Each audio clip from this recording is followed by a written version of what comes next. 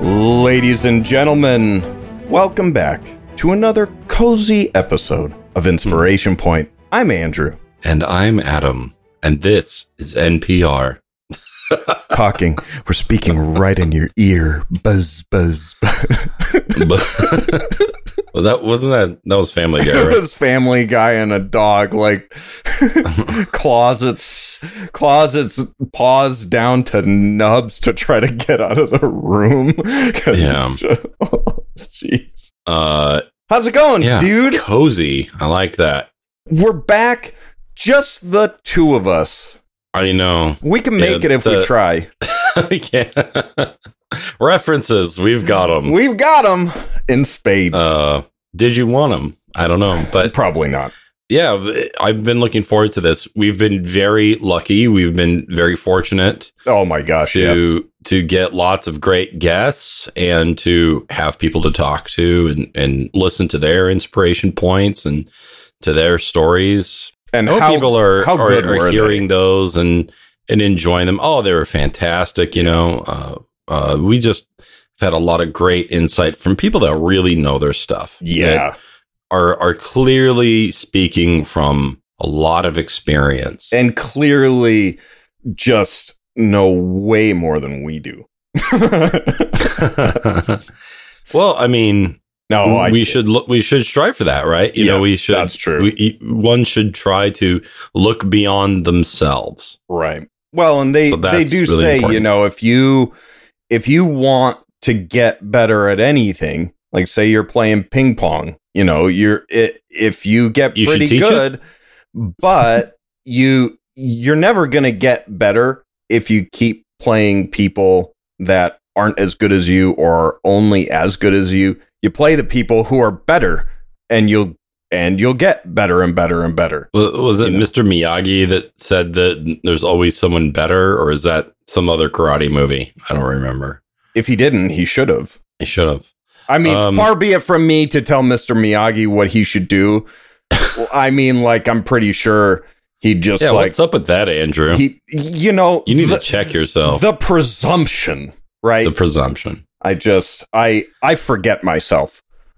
Well, if people haven't waxed off of this podcast by now, let's references. We got them. This is what happens when we don't have a guest. This is what it becomes. It becomes great. We need someone's. Absolutely. Because before it was amazing. Now it's only great. Great is a step down from where we were, the heights we ascended to. So how's your week going, man? You are back to school, right? Yeah, back to school. I've started another round of interactive storytelling, the greatest class of all time. Oh my God. I've been wanting to That's ask, how I pitch it every time. Well, it's not a lie. Yeah, I just tell them straight out. I say that in front of other teachers and hurt their feelings. Why would it hurt their feelings? It's an objective fact. Well, it's like that meme where they raise their finger and then they're like, oh, yeah. So it's I don't think it's an opinion. I think it's a scientific fact. I'm not the science teacher. You're right. That's how obvious it is. You can tell, even though you're not the science teacher. Who needs logic? I have personal incredulity. Anyway. Hey, you know one of the science teachers, and he could back you up. Okay. So, yeah, I'm having a good time. The kids are having a good time. Mostly, I mean, in every class, no matter what, there's always going to be one or two that are like, eh. And in their defense, I'm doing a lot of talking up front. There's a lot of jargon. There's a lot of vocabulary to understand when we're talking about this sort of thing, so that we know that we're on the same page. What would you say are like a handful of the jargon terms that really tend to give people a hard time? So I'm just going through like the character sheet, first of all, which is really important. And I'm talking about like ability scores. I mean, how many other games would those be, like stats or talents or, anything else? Like they could go under several names. Attributes. That's a good one.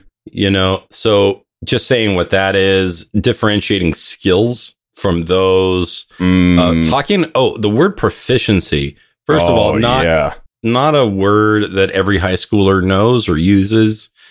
And being able to just say, this means something that you're good at, which is cool. And what I like about it is whether or not they make D&D or role-playing games part of their lives is, I mean, you think about how much vocabulary in general that you learned playing games growing up, Oh, man. When you start really learning about different pieces of armor, like back when you'd play like Diablo or Morrowind. Oh, Diablo it's like a thesaurus of different armor and weapon pieces. Mm-hmm. Maybe all the knowledge that you're gaining isn't immediately useful, but man, when you're in the right place, yeah. I mean, I remember in Morrowind, I still look for, especially an Elder Scrolls game, to do this again, because you could equip separate pieces. Like you'd have you could equip a left pauldron and a right pauldron. So you could have offset or really asymmetrical gear loadouts and stuff. And you start to learn about all those different things, vambraces and, breastplate, backplate, all those different things. Yeah. Well, what's also interesting about a lot of those words is that they have roots in the body parts in various language, like spalders, right? They refer to that shoulder area, to the shoulder blade, and that sort of thing. So it's kind of cool. Yeah, it's very cool. And when I was playing World of Warcraft, that's where I really started to speed up my typing. Oh gosh, yeah. Even though I learned about a fictional world, I knew a lot about the geography of Azeroth, more so than I did of Earth. Nerd. Right? No, totally. Although my knowledge of Earth wasn't terrible because I grew up watching Carmen Sandiego after school. Yeah, man. Where in the world is Carmen Sandiego? That was a game show for kids. It was really good. I love that show. Is that a thing anymore? Does anyone have game shows for kids anymore? Or is that a dead genre? Did we end with Legends of the Hidden Temple and we're these things are kind of dangerous. We shouldn't do this. I watched the heck out of that show it was on Nickelodeon, right? Where they just run through a gauntlet and it was totally unfair and pre-scripted and everything. Oh man, it's terrific. But I used to watch it all the time. I loved it. Yeah, it was. So I guess the reality show has just sort of supplanted all of that. Oh, but we're going downhill. Yeah, that's the end of civilization. It is. Well, one really exciting thing I got to do today was pull the books off the shelves and have, I wasn't 1-to-1, but I had one book for every 2 kids. So that was something. Dude. So they got to share. They got to make a friend. Sharing is caring. Sharing is caring. And, they got to hold the books in their hands. I said, here's the book right off the shelf. And I said, I just think that there's something magical about having it in your hands. Mm-hmm. And I think that that's really true, And I opened the book, I smelled it, and I flipped the pages and listened to it. And I was like, it's just very sensory. The kids are looking at me what's wrong with this guy? We need an adult. We need another adult. This is getting really uncomfortable. I think 1 or 2 of them got it. Did you ever collect cards when you were younger? Because man, when you would pop open a pack of cards. Oh, dude. Yeah, when that smell hits you, Back when I was working on the MMO that I was working on for a while, doing GMing stuff. For a little while, we were doing Magic drafts after work. Mm-hmm. So my buddy would pull in just a brand spanking new box of boosters, and we would just rip every pack open, and it was that new card smell. Oh my gosh. All night. Oh man, it's something about those cards ripping. Are so clean. Yeah, you just crack through that foil, and it's just Well, it's like a little Christmas, It is over and over and over. So good. So anyway, I had fun introducing that hobby. I did the thing that I did last time where we did the really simplified game.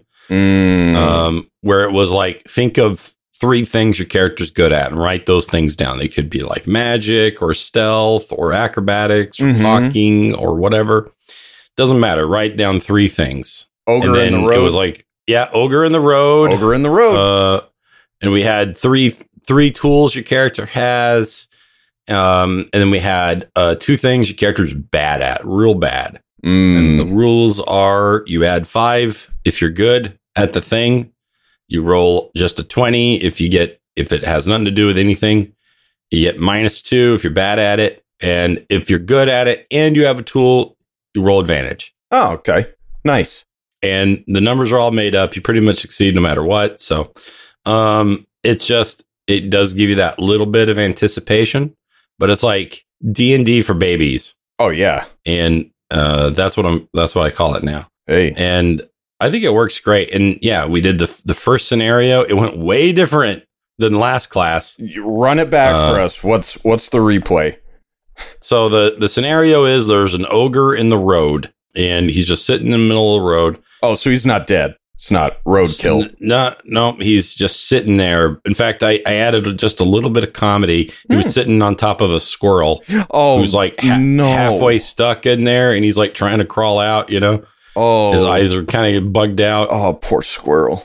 And does the ogre know that he's there? Too much context, but let me tell you something. I opened it up like. Kind of really getting into the descriptive language and setting the scene and talking about how the forest sounded and felt and all that stuff. And talking you can about feel language, that kind of hush coming over the classroom. Yeah. So just like kind of getting drawn in. And then things got a little bit silly. But anyway, the scenario is it's basically like I steal the idea from Aesop's Fables, where you have a lion with a thorn in his paw, right? Correct. So yeah. If you can solve the problem for the ogre, then it doesn't have to result in violence. I picked my 3 volunteers. They immediately jumped the ogre and started beating him to death. Oh my God. And they all laughed maniacally. And I was like, oh God. Okay. So this is the murder hobo class. This is so we need to learn some new things. But I think they had fun, and I guess that's what matters. Hey, whereas the last time I ran the class, they were like, "Oh, I observe him to see what's going on." Let's get him. This one, like, he's different. Kill him. Oh my God. We at Inspiration Point do not support or otherwise condone the doing of anything to anyone else because they are different. Yeah. So they killed the ogre, but then I made the ogre's death really, really sad. Oh, good. And then they were like, "Are we the bad guys?" Oh. But then we talked a little bit about how instead of writing a plot, you could just make consequences to this. Like what happens, right? You kill an ogre in the middle of the road. What is some of the cause and effects that could happen? I mean, what do you think, Andrew? What are some of the... Oh, man. What could happen because of that? His mom could find out, and then, you kiss your behind goodbye. Then we have Jaws 2. Oh, God. Just when you thought it was safe to travel on roads. So, ogre family could find out, or it could be that the ogre was a mercenary that was hired by someone that you wouldn't expect at all. You have these mercenary companies who hire all types, and he was actually just stationed on the road, and that was his job. And the mercenary company finds out and either hunts you down or tracks you down to hire you instead, because clearly he wasn't up to the task, right? Right, yeah. So that was one thing I wanted to nail home with them, was that, there are possible positive and negative consequences at the same time. Yep. Right? Because, you could have the scenario where ogre mom wants revenge, right? That's pretty natural. But you also have what other parts of the ecosystem is this guy part of? Right. Like you could have both. Yep. like, is he the guy that's here and that's what keeps the orcs from attacking? Right. And then the orcs are like, hey, someone got rid of him. Now we can attack that village. Hooray. Right. You get a nicely worded thank you note from the ogres. And then you go, right. Oh God, the ogres are saying, or the orcs are saying, thank you. Should we be ashamed of ourselves? Yeah. Or like you say, the villagers are grateful. Maybe they share gifts with you. Maybe they give you jobs. Maybe you get hired by the mercenary company. Yeah. A lot of these things, the answer can be yes, and at the same time, which is interesting because then it just branches. The game goes out of control and people are like, wow, what a great plot. How'd you know we were going to pick all those things? I'm a genius. Clearly. I'm a genius. Wink.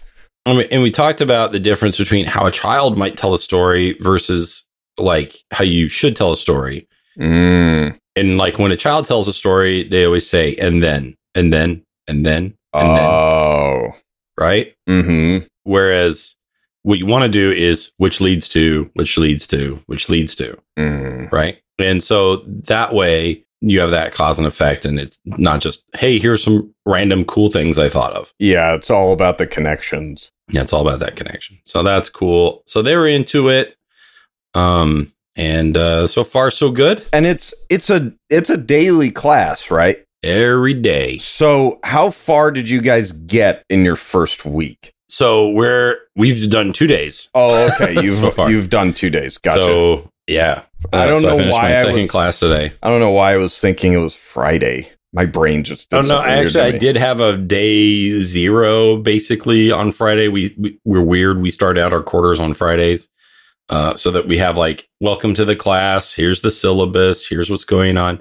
Because we basically know that there's like not a ton of instruction happening day 1. Yep. So we kind of have like an orientation day, and then we start it for real. So that's a good way to do it. Honestly, you just kind of dip your toe in the water and then say, okay, no homework. Just go home, read the syllabus, and just go do it.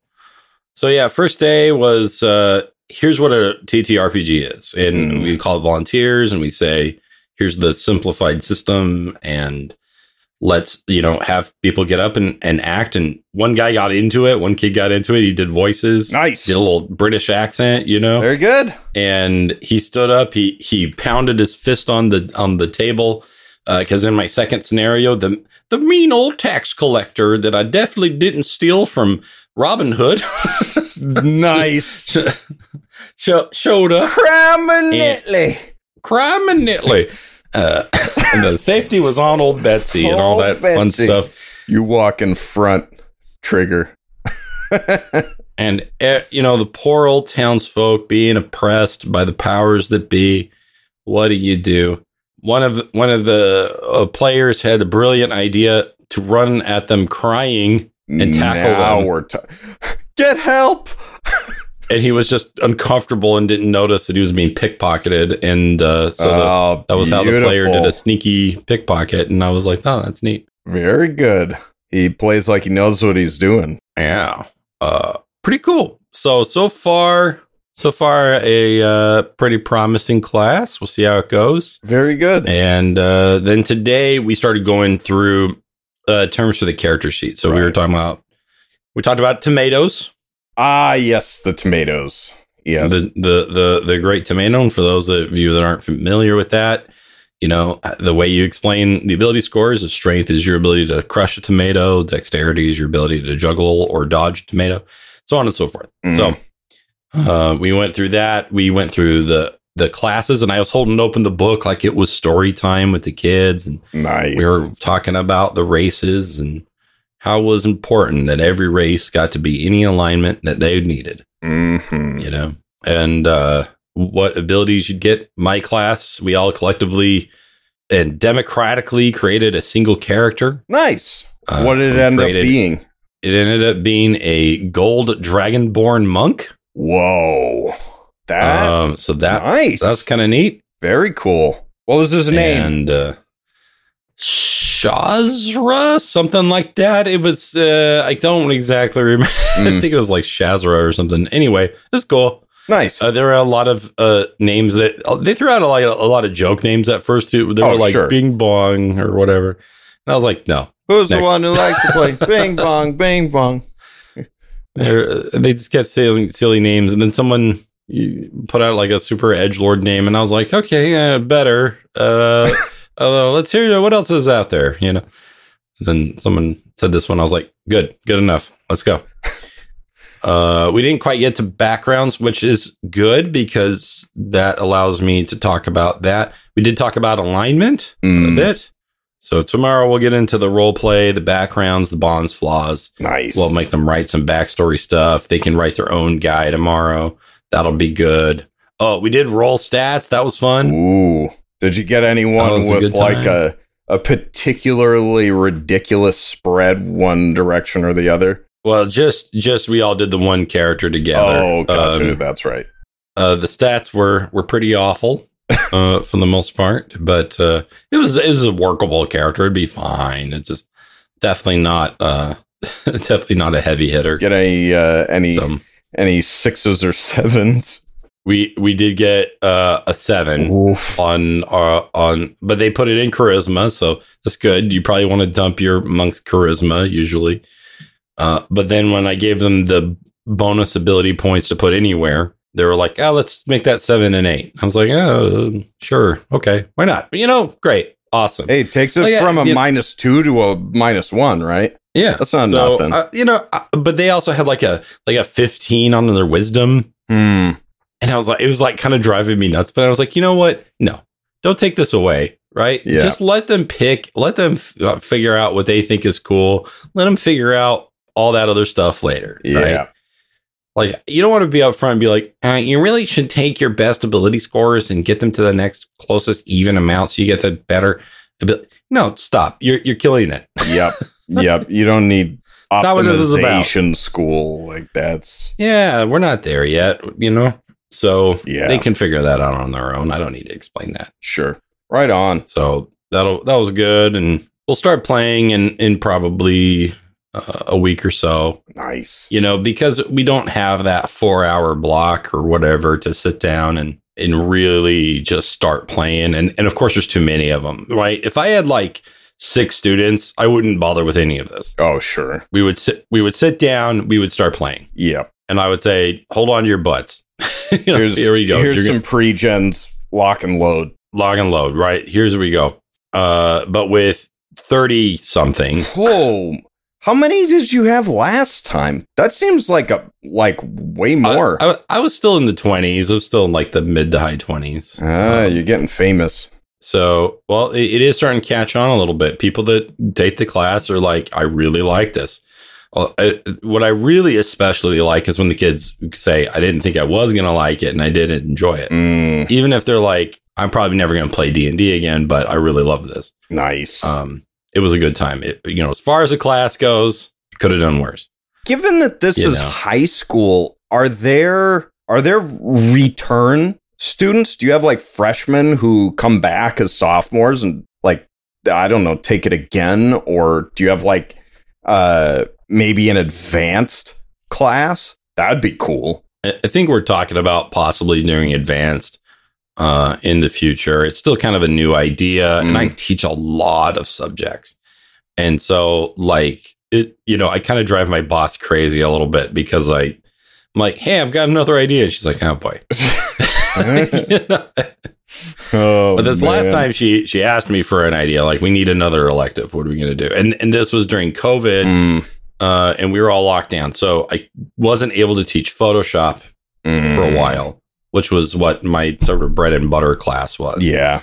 And it's because I do Photoshop and digital painting and that sort of thing. So, okay. I'm back. I accidentally smacked my keyboard and it stopped recording for a split second. So hopefully we didn't lose too much there. But all right, as you were. Okay, so I just teach a lot of classes. So I think we're gonna fit it in somewhere, and we'll eventually do it because it is popular. Right on. But in the meantime, we do have the weekly club. That's gonna be about 3 hours. So. Not as much time as I could possibly wish for, but I do eventually need to get home. Right? Yeah, so there's that. That's important. And it's on a weeknight, right? Yeah, we don't finish off the week with it. Not anymore. So that's kind of too bad, but on the same time, it actually makes a few other things in my life more convenient. So yeah, it'll work out. And the kids are just like, okay, just let me know when it is and I'll be there. So boom. We definitely have a lot of people from last year coming back and saying, hey, when's club? Got a few emails. Hey, it's good. That's a very good thing. Well, hey, I know we've introed long, but we've gone like 5 consecutive weeks without just us being able to sit down and catch up. So I think it was warranted. We could say that was topic 1, right? Sure. I mean, that was practically an interview you were giving me. So, by the way, good job. Oh, thanks. I do my best work when I don't realize I'm working. That's right. That's true for a lot of people. That's okay. Man, that makes me ask questions. So speaking of questions, what is our main topic for tonight? I think you had a bit of an idea. Yeah. So I've changed up the Patreon a little bit. And I've added a new tier, and one of the things I wanted to start doing was creating more stuff for people that join at the $5 level, so that it would make sense that there is now a $1 level. Speaking of which, if you haven't checked out the Patreon, patreon.com/inspiration point. Yeah, and support the show. If you back at the $1 level now, it'll get you access to our Discord. And you can come chat with us like all the time. So, I don't know what else you could possibly want. So, you also get the mailbag question stuff. So there's a little bit.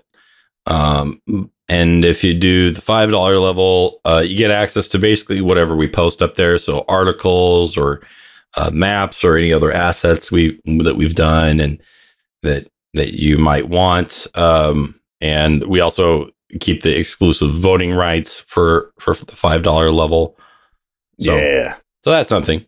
Yeah. And what is it? 10 or 20 yeah, for the big one. And for $20, you can get a game with us. So if you want to play some D&D, I think 20 is pretty reasonable.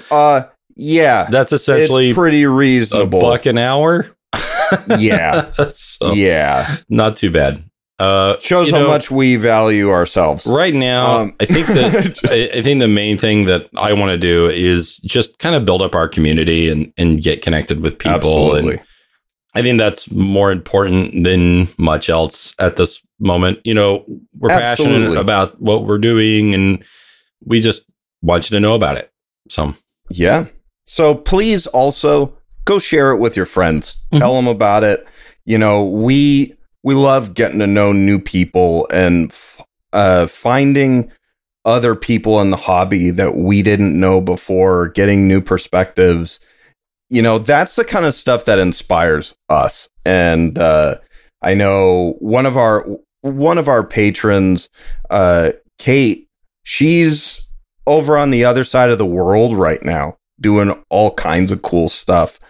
And it's through the hobby that we met her. And it's just really cool how all of this can bring us all together with people we would not have otherwise met. So please, if you can find the modicum of energy to spread the word, we would love you eternally for it. Yep. And so without any further ado, what I wanted to talk about was, kind of a rough night I had with gaming.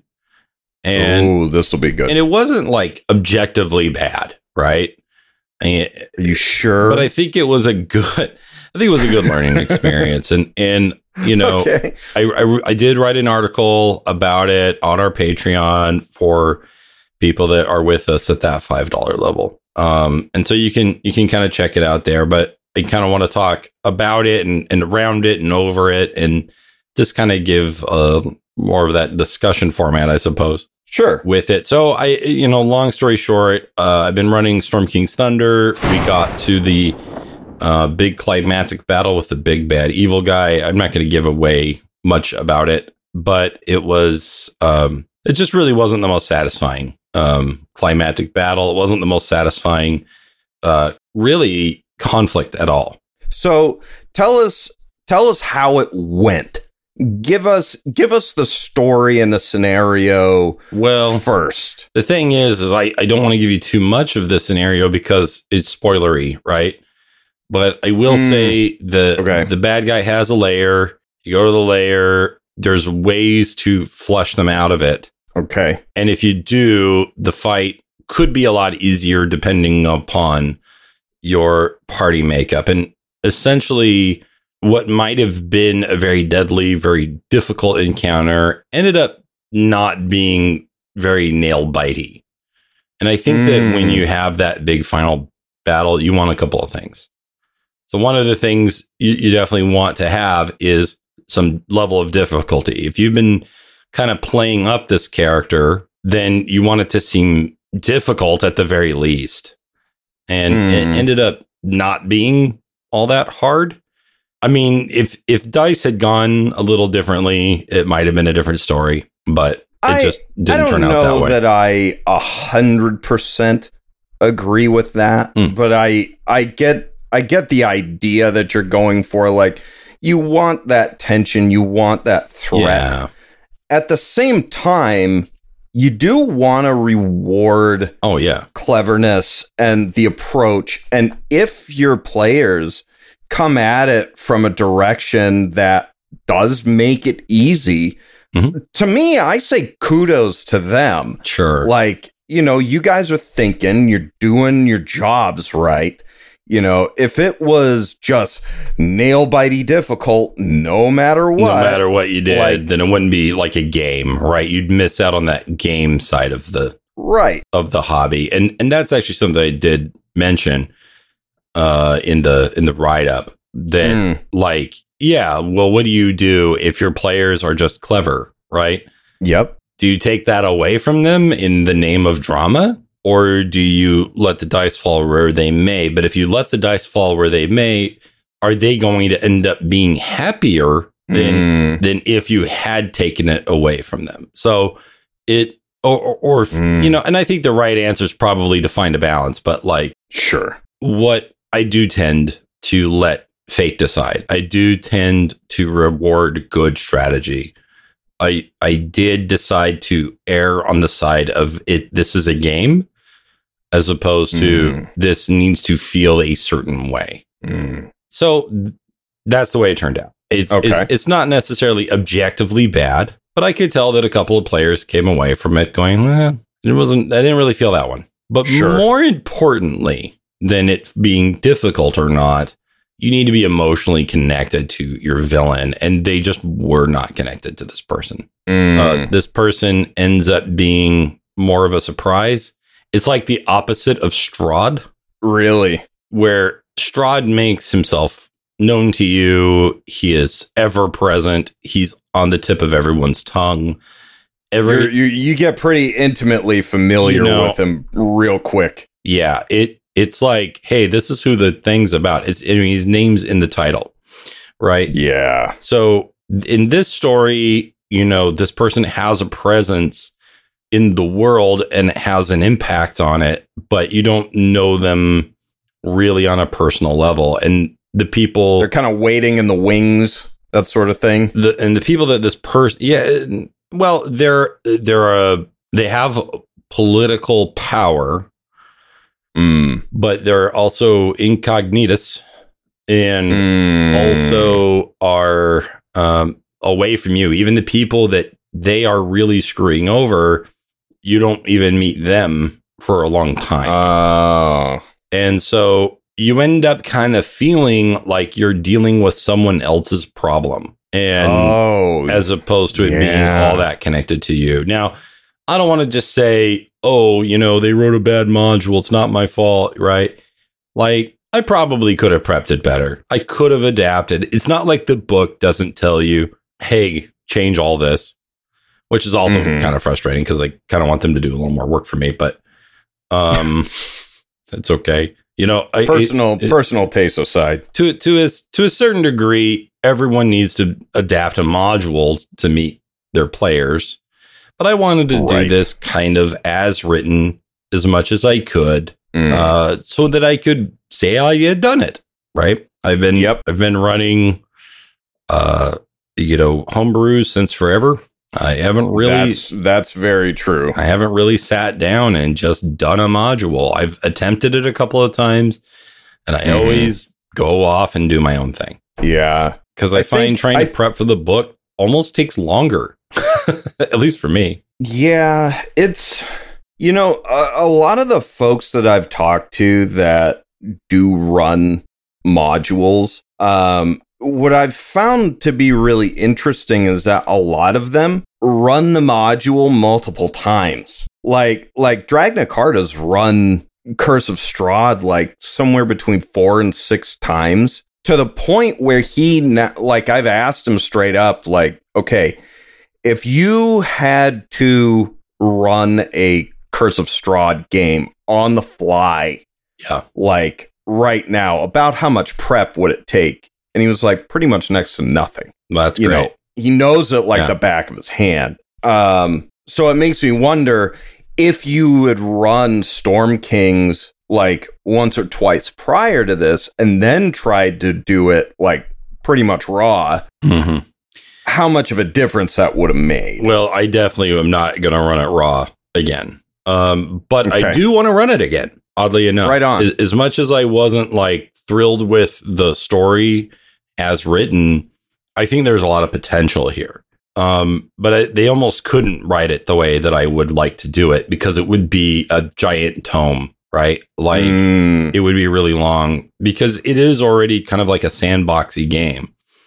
And you get to like explore all the North. Like most of the book is just entries on what different spots in the North are, right? Wow. Just in case the players happen to walk there. So it's pretty rough, right? And it's like, okay, well, here's like a whole country that you could just explore, maybe, or not. And so like, oh man, where do I prep for that? So a lot of times at the end of sessions, I'd say, okay, where you're going. Because that's where my prep's going. And that sort of thing. But I would definitely I'm learning more that asking your players those sorts of questions is important. With a lot of different things, like if you don't know something, so long as it's not like straight up spoilery kind of stuff, the amount of times that I've had questions recently where when I would ask other folks for advice, it boiled down to, why don't you just ask your players? Has been way more than if you had asked me in the past, I would have said. Like you can figure out a lot by just straight up going, you know what? I can just ask my players and get at least their opinion, It's a great way to do it. Here's the other thing. If you can bake that question in the narrative, that's even better, right? Like if it can come from the mouth of an NPC or whatever, but then you might have to explicitly say, if the next week they say, you know what, we changed our mind, we're going to go here instead. You're going to be like, listen, bruh. No. You told Jim you were going over to his house to help him move. Okay, so that's what we're doing. So we do what we say we're going to do at this table. Right. We are PCs of our word. We're PCs. Gosh darn it. So, yeah, the way I want to run it in the future, and I'm actually kind of excited to try this, and maybe I'll do it with the students. We'll see who I can get to do this. But definitely much more of a faction intrigue kind of thing, where picking one of the main Dungeons and Dragons factions up front matters. The Adventurers League ones? Yeah, the Adventurers League. So Zentarim, Lords Alliance, Order of the Gauntlet, Emerald Enclave. Yep. The Harpers, and even the Kraken Society. The Kraken Society? I haven't heard of that one. Yeah. What's that from? Well, they worship the Kraken god? Demigod? Is that was that in Saltmarsh or something? It sounds like a nautical thing. I mean, he's a big demigod kraken thing. Yeah, makes sense. So there's a bunch of cultists that worship him, and he actually has a presence in the book. So nice. I guess it's a bit of a spoiler, but whatever. So letting players even be part of that might be kind of fun. So nice. I would also start this game out at level 3, probably, where depending on what faction you chose, it would give you access to different subclasses right out the gate. So if you wanted to do something, so if you pick like Kraken Society, everything's sort of nautical themed. There are a few classes that would be open to everything, because like, okay, you can be a champion fighter pretty much no matter what. Oh yeah. But just to kind of connect everyone through flavor, Emerald Enclave gets kind of the more naturey things. Sure. Some of the darker, scarier stuff would be Zentarum. It's like Conquest Paladin or whatever. Mm-hmm. So there's that. But now that I'm more familiar with what's going on in the world, I can make pieces move around in the background all the time. So when we talk about like that cause and effect, right? If the players make decision A over here in location 1, right, it can affect what happens to faction B over in location 2, right? So right. It can be like this game of cause and effect and of consequence that can lead somewhere pretty interesting. So it kind of keeps the open worldy aspect of the game, but also makes it a lot more political. And we're going to focus more on the giants and the giant lords and less on some of the superfluous things that exist in the setting. Sure. So anyway, those are my sort of cliff notes of what I want to do. So going back to having the rough session, I wanted to ask, in retrospect, do you think that there's and this is the quality of the module itself notwithstanding, is there anything you think that you ought to have handled differently than you did in the past in that session that could have potentially helped to mitigate it not going as well as you had hoped? Well, I think that, I mean, if I have to imagine, I don't have hindsight, right? But like, definitely one mistake I made was not being super familiar with the capabilities of my players. I mean, that's very basic. Everybody knows that. Everybody knows that you should know what your players can do. It can get hairy when we're talking about high level spellcasters, especially if they change which spells because they have a night to rest. And so if you're talking about like any sort of divine caster, they can change what they're doing for the next day. Yeah. What level are your PCs? They're level 10, right? So you got some gas to play with. Yeah, there's a lot to play with. And so things like your rogues and your fighters, they're going to do what you essentially expect. But when it comes to some of your spellcasters with particularly creative players, things can get pretty hairy. And to the player's credit, because there was one in particular that kind of beat the crap out of my bad guy. Sure. They actually like gave me like some warning, like, here's what I'm thinking about, and then I was able to think about, well, what will I do? Right. Right. Having said that, the module had it written in another really even easier way to get the bad guy out of their lair. Ah, there you go. Which is just like absolute death. It also gives you access. This is the main thing. It gives you access to so many like NPCs to control in addition to your players, because really a party of level 10s shouldn't be able to beat this enemy. So they give you help. Okay, so you got companions. You got little companions and stuff. Sort of and they're not slouches. And the game even implies something else that you could have that they also included, and I didn't see a reason why they wouldn't. Mm-hmm. And so that ended up being really the thing.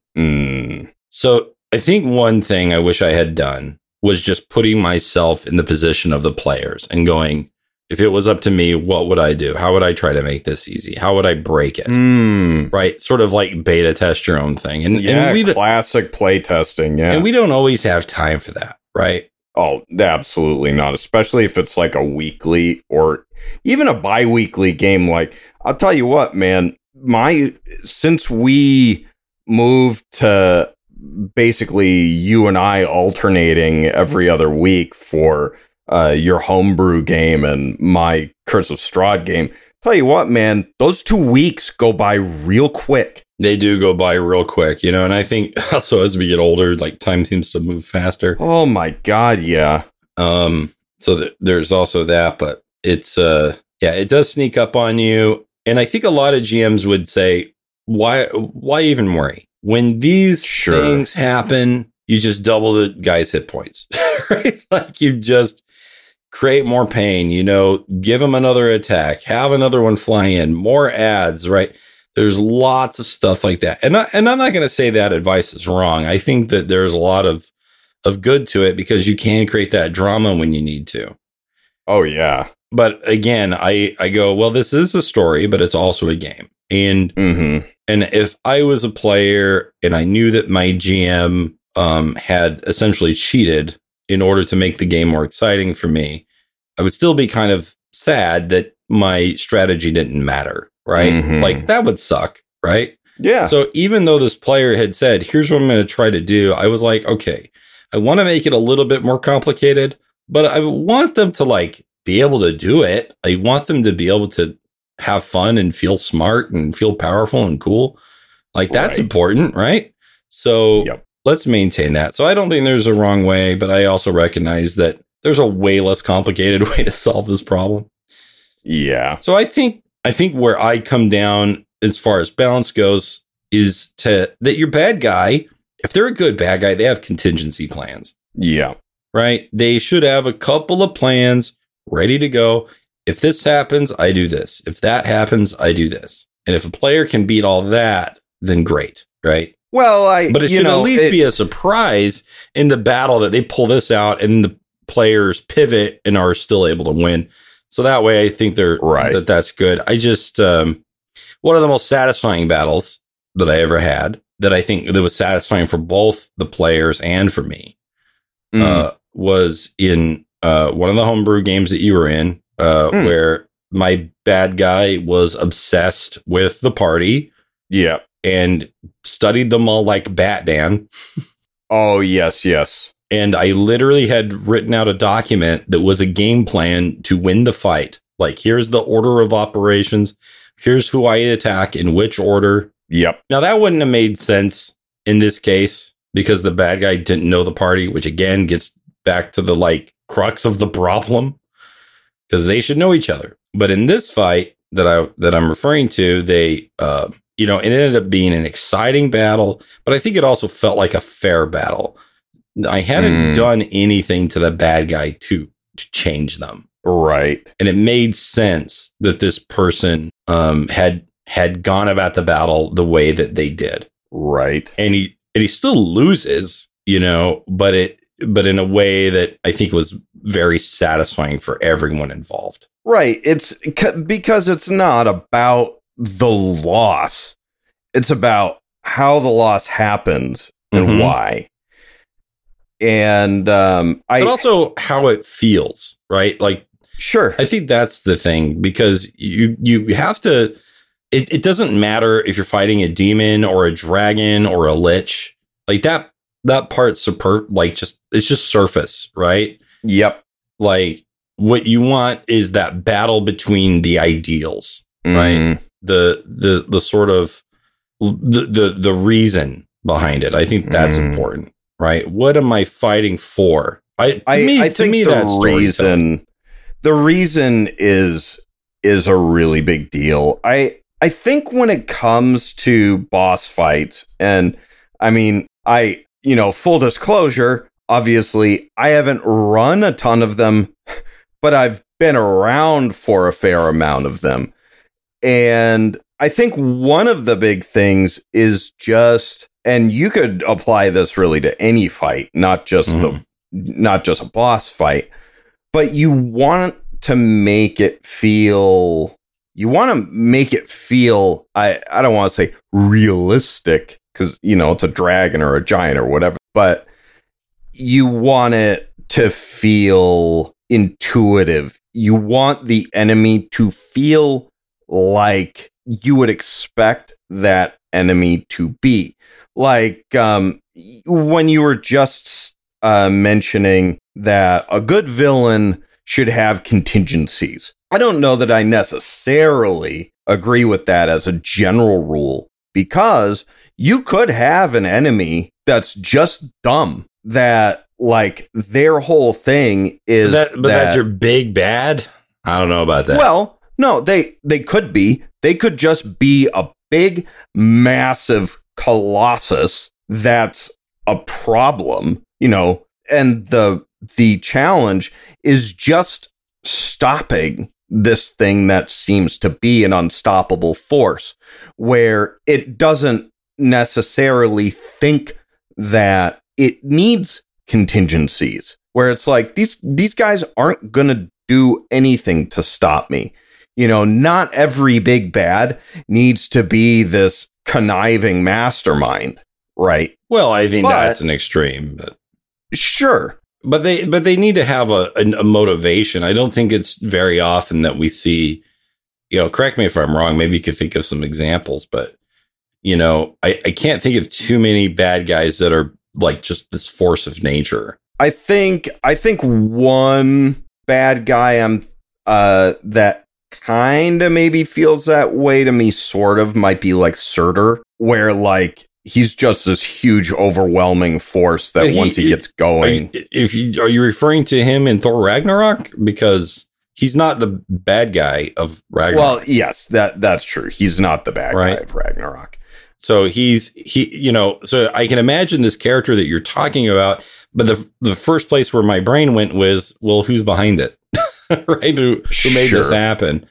So I don't know. But even if you did go with an enemy who's just powerful, then they better be stinking powerful, right? So then the answer to my problem would be not enough hit points, right? Or not enough attacks or whatever. Okay. In the case of this boss in Storm Kings, do you think that the solution to get the result that you were hoping to get, of a more satisfying encounter, do you think that the answer to that might not necessarily lie in what happened in that specific session? 100%. 100%. Goes way back, right? It goes way back. That's the real problem. That's the real problem. Is that laying groundwork, and you don't have, the groundwork isn't there. Maybe I missed it, but I want to take personal responsibility though, because I think it's lame to just blame the book, right? People work hard on these things, but beyond that, like, you read it, you had prep time, if you needed to change it, you should have changed it, and I should have changed it, right? Sure. And I was like, it'll probably come together. Sure. Not the right attitude. But we all have those nights. I've had them for sure. Oh, sure. Yeah. And I think they're worth learning from. And, my players came away from it going, I'm down for more. And that's what matters. So what we're going to end up doing is my players are calling it DLC, right?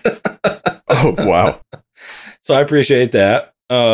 But I have been laying the groundwork for a couple of different possible bad guys that do exist in the module. And so we'll end up finishing the campaign with one of them. And I think that'll be a lot more satisfying for at least some of the players at the table. So, that's a terrific idea. Well, so that is another piece of the advice is if your fight with your big bad didn't go super well, they're not the big bad, right? There's a final boss. Right? There you go. And now maybe you have a chance to lay a little bit more groundwork, or maybe you'll realize, like I did, well, I've been actually laying the groundwork for this person, and that should be my antagonist. Well, there's always a way to go, XYZ has been happening behind the scenes. Like, you've got your campaign notes, however thorough or brief they might be.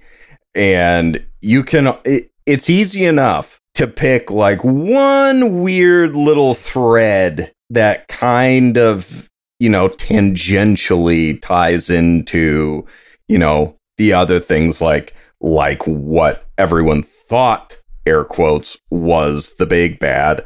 Mm-hmm. And just kind of extrapolate that, like you said, leads to. Yeah, blah, exactly. Blah, blah. You just follow the chain. Yeah, I mean, we got to the scene before that big battle, and I was like, are you guys gonna go fight? And they were kind of like, why? Yeah, and I was like, well, because well, I was not anticipating that question. Good question. Good question. And to their credit, they were like, okay, we came up with reasons to do this. Yeah, but they kind of threw me a bone, so thanks, guys. You don't want to have to ask that. Yeah, you don't. Right. You don't want to do that. No. And they did get treasure, so I think they're pleased. As they should be. And they'll get another level out of it once we finish something else they're doing, and and everybody likes that. So everybody likes that. So yeah. I've got one last question before we wrap this. Sure, sounds good. I feel like this topic is not even so much about having your big bad fight go poorly, or however you'd want to put it.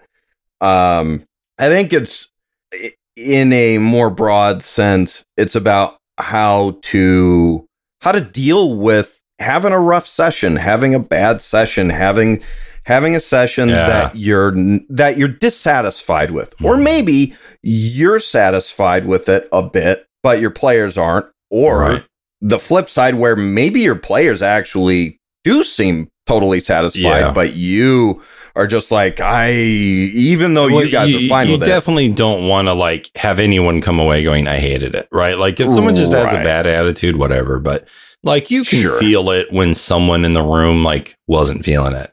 At least I can. And I want everyone to feel it. Oh, of course. You want that feeling at the end of the session where everybody's like lets out that breath. Not a sigh, but like that. Whoa! You've been on the edge of your seat. Yeah. Yep. Exactly. Yeah. And you want that, and you want them to go, you know what? That was a satisfying emotional experience. I loved it. There you go. And that's what you want to do. And so what I would say is, listen, man, I've been running since I was in high school, and I've had a lot of really cool sessions, and I've had a lot of cool games and good stories, and I've had players come away from games going, I wasn't that satisfied.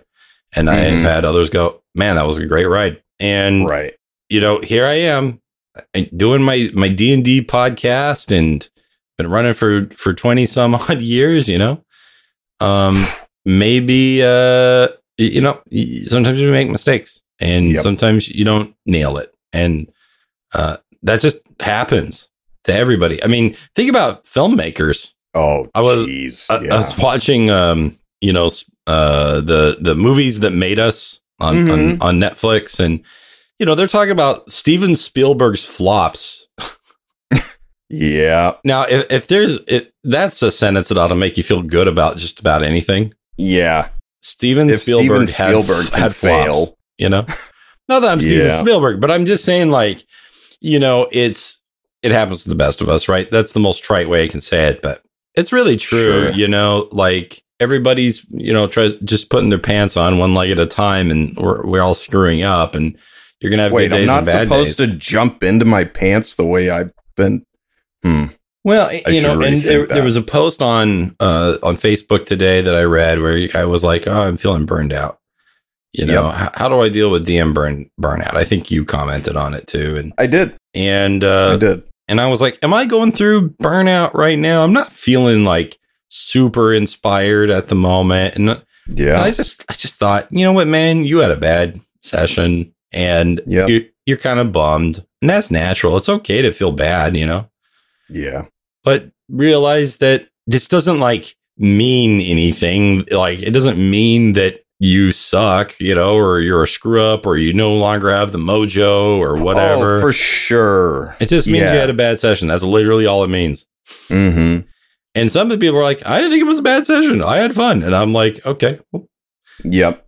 I mean, shoot. That's good. That's helpful. We had a few sessions of Curse of Strahd where, like, a lot of the party was like, oh, man, that was freaking terrific. But you would come to me at the end and go, man, there was some stuff that just wasn't doing it for me, or like, this was rough for me, and or whatever. I knew that would take you down a notch, and I hate doing that. No, I know you do. And but I also appreciated the honesty. I appreciated the feedback. You weren't mean about it. You came to me and I could tell that you were like hesitant to even say anything. Because I can be a fragile snowflake, and I put my heart and soul into this, and I know you put a lot of work into it. Yeah, I want it to be special, but I want it to be special, and exactly. Sometimes that takes stepping back and going, okay, once I've processed the session itself. Well, this actually kind of leads me into what my final question is. When you have a rough session... Final question. Yes, a final question. I was trying to get to it before, and we swung on.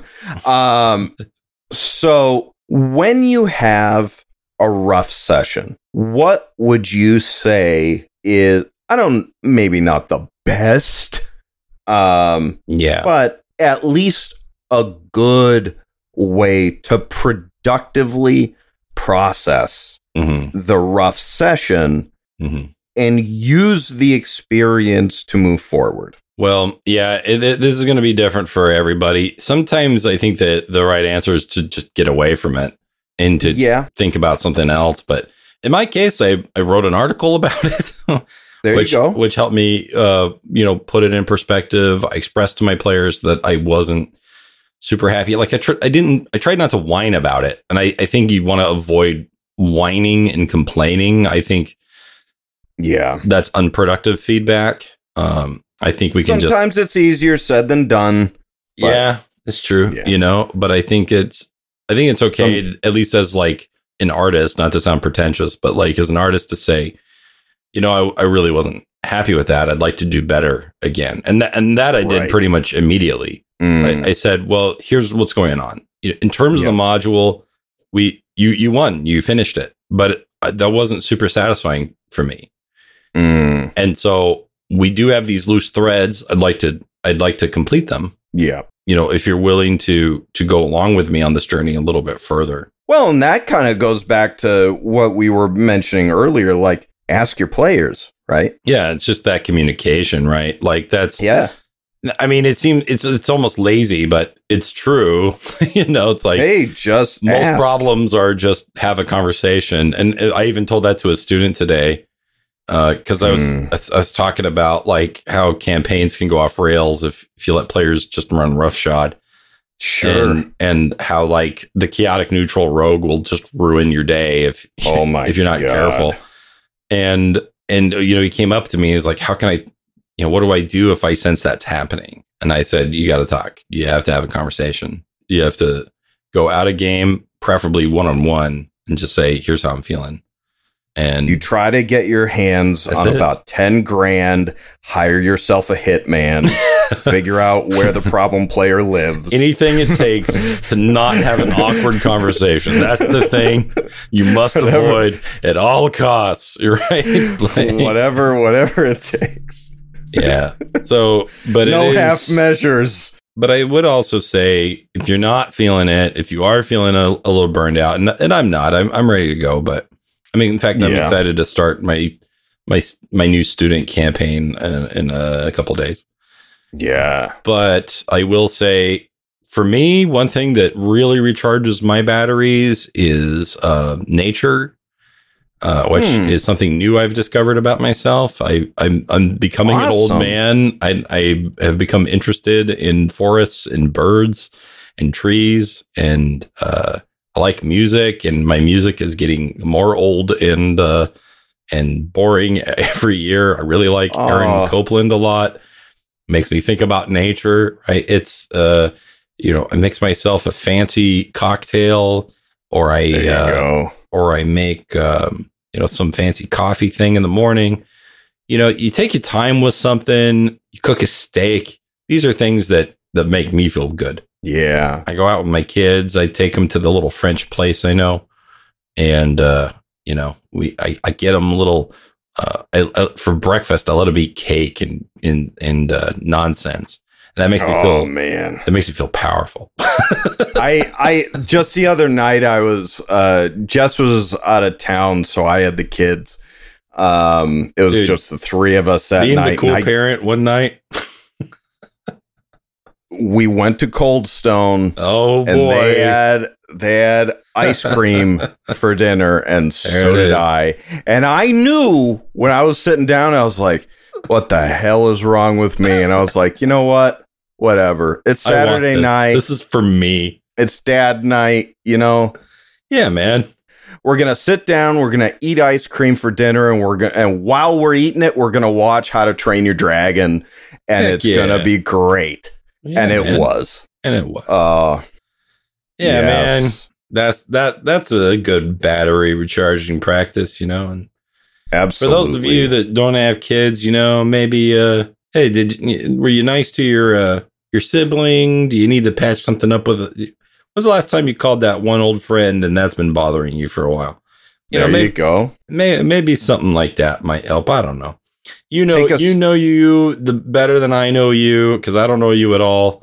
So, do that thing that helps you get your groove back, go on an adventure, turn into a llama, whatever. Oh man, that's the best way to do it. Llama face. Yeah. I mean, you're really just sometimes stepping away, or, we've mentioned it a few times here on the show, the 5th Ed Dungeons and Dragons Facebook group, or other social media groups like, certain Reddit communities or other Facebook communities or Twitter. There are a lot of communities that focus on certain RPG systems, or, groups of writers or other folks like that. And if you post about your campaign, if you post about your session, and you're straight up honest about how things went, and just ask for advice. And I know that in the 5e group, I mean, man, if you straight up say, I had a rough session, here's what happened, you'll get a boatload of answers, and many of them will be contradictory, but you'll have a lot of things to choose from that you can read down through the comments and go, you know what? That one right there, that feels right to me. Just on a gut level, it feels correct. Yeah. Or even if the advice itself doesn't necessarily get you anywhere, just the act of, sort of brain exercising your way through it can be really good. And, for me, I might complain about something or offer my feelings, and I don't necessarily want advice all the time, Oh, I sure. think a lot of people are that way, and even if they ask for it. Sometimes you just want to vent. You just want to vent, and you want someone to say, man, I hear you. I feel you. I've been there. That sucks. Yeah. Have a drink. That's my advice. That's I like that kind of thing. So because sometimes you're just trying to get it out. Yeah. Get it off your chest. Anyway, walk away. But I think the other really important thing is to just learn, right? Like if you had a rough time, think about why, and don't beat yourself up about it. Don't beat yourself up. But what you going to do different next time? Yep. Because again, Steven Spielberg had flops. Oh yeah, way back right after college, I had an internship, and one of my boss's favorite things. He's like, no matter what you do in life, you are going to fail at things. The important thing is to fail forward. He's like, don't beat yourself up for messing up or failing, because it's going to happen to everybody. You're not special. You're not that one person who's going to succeed at everything. Yeah, you're special. You're special. So instead, just take a step back and look at what happened and just go, can I change things? Can I remember something for next time? And if you can make yourself just a hair better the next time, you're improving. And that's great. And, just asking the question at all is proof enough that you love the hobby, you love the craft, you love what you're doing, and you care enough to want to be better. And that's something that we should all strive to do. So good on you for doing that with your session. And also congrats on finishing Storm Kings. I mean, do you know how many freaking campaigns everybody hears about that, like, don't get finished? Someone gets burnt out. People quit. People move. Campaigns, it feels like they hardly ever really get to finish. So the fact that you just made it to the end at all, that's freaking great. That is cool. I'm glad for that. So, so let's wrap things up. All right. Well, everybody, thank you for hanging out with us.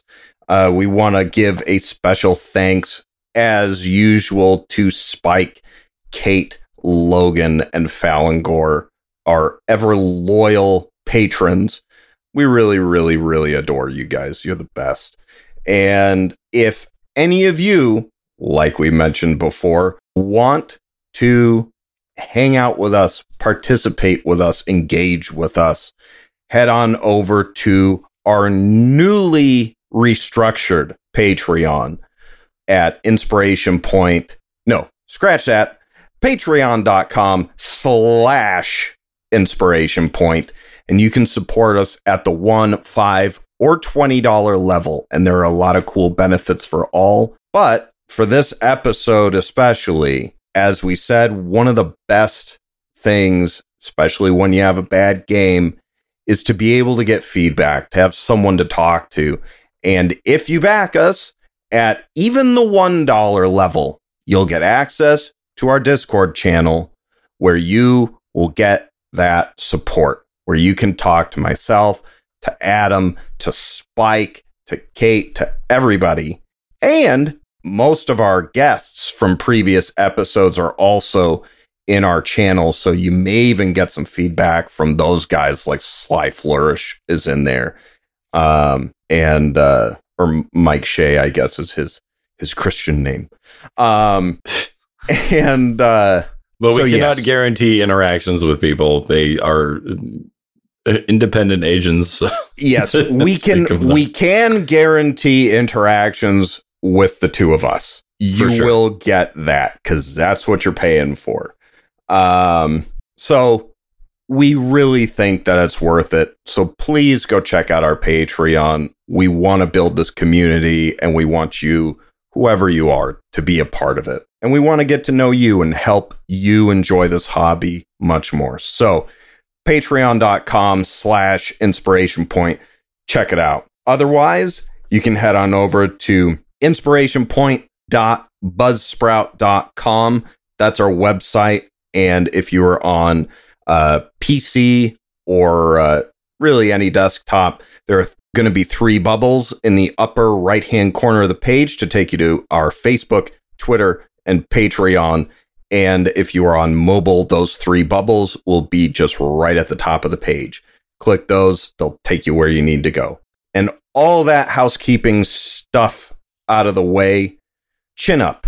When you have a bad game, don't let it bring you down. Step away, take a deep breath, recharge those batteries, and come back bigger, better, faster, stronger than the last time, and knock your next session out of the park. And until next time, stay inspired. Bye, everybody.